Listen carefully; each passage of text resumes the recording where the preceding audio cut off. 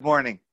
So, our intention with this is twofold. Number one, to provide structured time every day, same time, Monday through Friday, 10 minutes of learning at 9 a.m.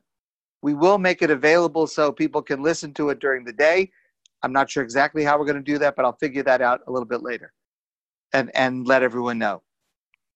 And also, the goal is to try to recreate the feeling of being at a daf at the morning davening and breakfast that follows.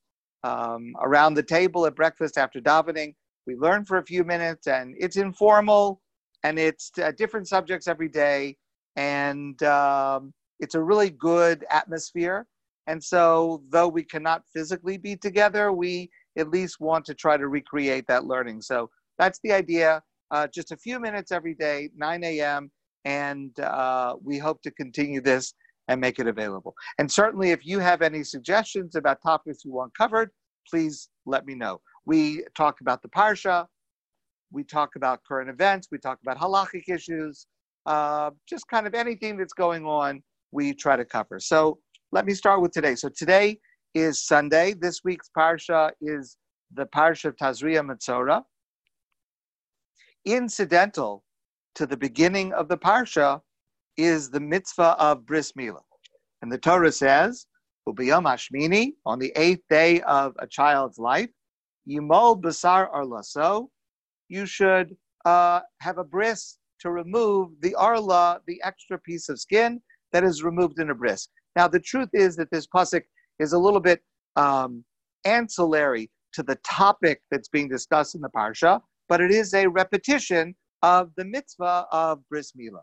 And though the Torah nowhere gives a reason for why a bris is supposed to be on the 8th day, the commentators offer a number of suggestions.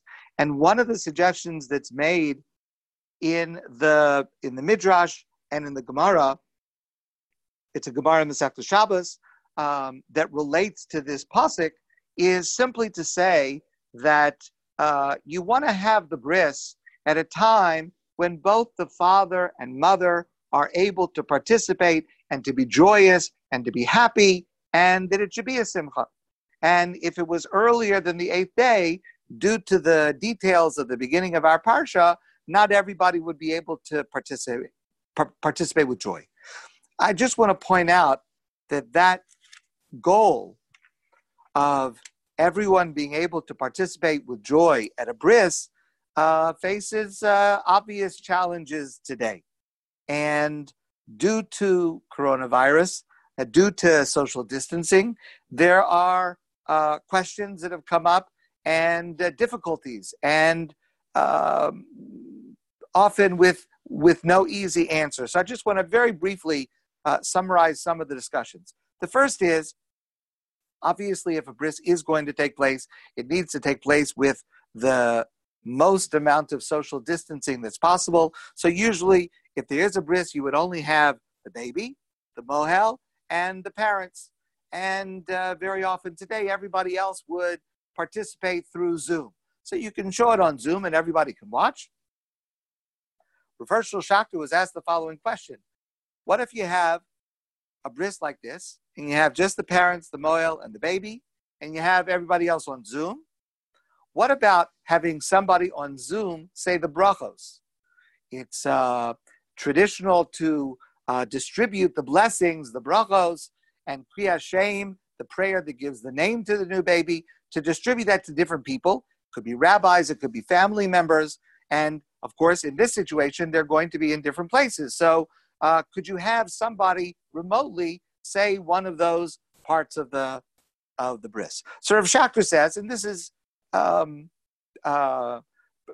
relatively intuitive and mainstream in systematic in terms of other halachas as well, that a person on Zoom is not halakhically considered to be in the same place. That's why, according to halacha, 10 people that gather on Zoom do not create an actual technical minyan, for example. And therefore, if the bracha, the blessing, has to be said in the proximity to the baby where the bris is being done, having someone on Zoom saying the bracha would not be okay. So that would not be okay. Someone who is physically present has to say the blessings. But Rav Shachta does say it would be fine to have a person remotely say the Kriyas Shem, to give the name, because the paragraph where we give the name is, first of all, it's not required. It's not a necessary part of the bris. It's our custom to do it at the bris, but it's not a necessary part. And it's also not a necessary part to say any specific prayer about it. A person could simply start to use a name, and that is their name. It is our custom to have a beautiful prayer about giving the name, and we call that the paragraph of Kriyas Shem. But Rav Shachta says there would be nothing wrong with a person who is remote on Zoom to say that paragraph of giving the name, and that would be a nice honor to someone remotely, even if they're not there. The more difficult problem today is the possibility of a lack of safety. First of all, what about the mohel? Mohel usually will come to the home before the bris to check on the baby, and then come for the bris, and then come after the bris to check and see how the baby is recovering. That's 3 trips for a stranger to come into someone's house and to be doing things that are quite intimate. It's a medical type procedure. So first of all, you have the question of the health of the mohel. Does the mohel put himself at greater risk by doing this procedure? And if so, is he required to do so? And then what about the family? What about the baby? What about the danger of them being infected? So obviously, it goes without saying that any bris that is going to take place has to take place with the greatest of precautions, of personal protection, and a mohel generally is someone who is trained in that kind of those kinds of protections, and in what is, after all, a medical procedure. Of course, it is for us a very superlative spiritual procedure, but it is also a medical procedure, and a mohel has training in that. So even with that, though, even with those precautions, in an ideal world, it would make sense for everybody to be tested for the virus on a regular basis, in an ideal world, beforehand and during and after, and especially for a mohel, maybe every day, that he should be tested to make sure that, in fact, that he does not have the virus. Of course, that is not currently possible. And I know of mohelim who have tried to be tested and have given as the reason their need to perform this religious rite. And so far, here in Montreal, they have, to the best of my knowledge, not been able to do that, which I understand the reasoning, but that would be the ideal, but it's not possible. You should know that there are some places in Europe that have banned bris milah, ritual circumcision, temporarily while this is going on. And of course, the laws of bris itself allow for a bris to be delayed, even for a doubt about a possibility of elevated risk to the baby. Even remote. Now we know that a bris overrides the laws of Shabbos. A bris takes place even on Shabbos, even though normally making an incision would be prohibited on Shabbos, but a bris takes place on Shabbos. However, a bris is set aside even for a very remote health risk. For example, there are many conditions, there are a number of conditions that a baby can have. For example, physiological jaundice. So that's when the baby is a little bit yellow, but there is no underlying serious medical condition.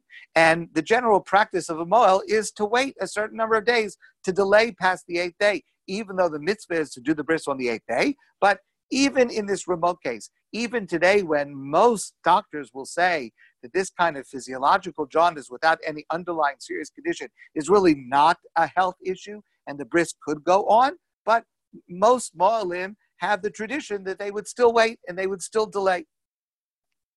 Our rabbis in the Talmud tell us that during most of the 40 years in the desert, the Jewish people did not perform the mitzvah bris milah, which sounds quite astounding. They had just been commanded. They did it in Mitzrayim. How come they didn't keep up with it? And the Gemara explains because the possibility that if Hashem would say it's time to travel on the day after a baby's bris, traveling might be a danger to the baby. Now, that's very interesting because we know that most of the time during the 38 years, during 38 of the 40 years that the Jews traveled through the desert, they were only in a couple of locations, which means they spent years in the same place. And that means that at every single day, the possibility that they were going to have to actually start traveling, they never knew in advance, that's true. But the probability was extremely, extremely low. It could have been 1 in 1,000, literally 1 in 1,000. And yet, in general, bris milah was not practiced because of the possibility that if they would be called upon by Hashem to travel, it might cause some elevated risk to the baby. So there certainly is precedent for delaying a bris for a health basis. Now, obviously, this has to be dealt with on a case-by-case basis. It seems clear to me that if the government or doctors advise that the bris should be delayed, of course, it should be delayed. Otherwise, if the bris is going to continue, it should proceed with full caution, with full precautions, and with all medical input to make sure that it's being done as safely as humanly possible. Hopefully soon, we will get back to the intent of our pasuk, where our pasuk wants to make sure that when a bris takes place, both the father can be joyous, the mother can be joyous, and everybody can be joyous. Maybe not the baby so much, but at least everybody else should be able to mark this as a time of joy. Have a wonderful day. It's great to see you all.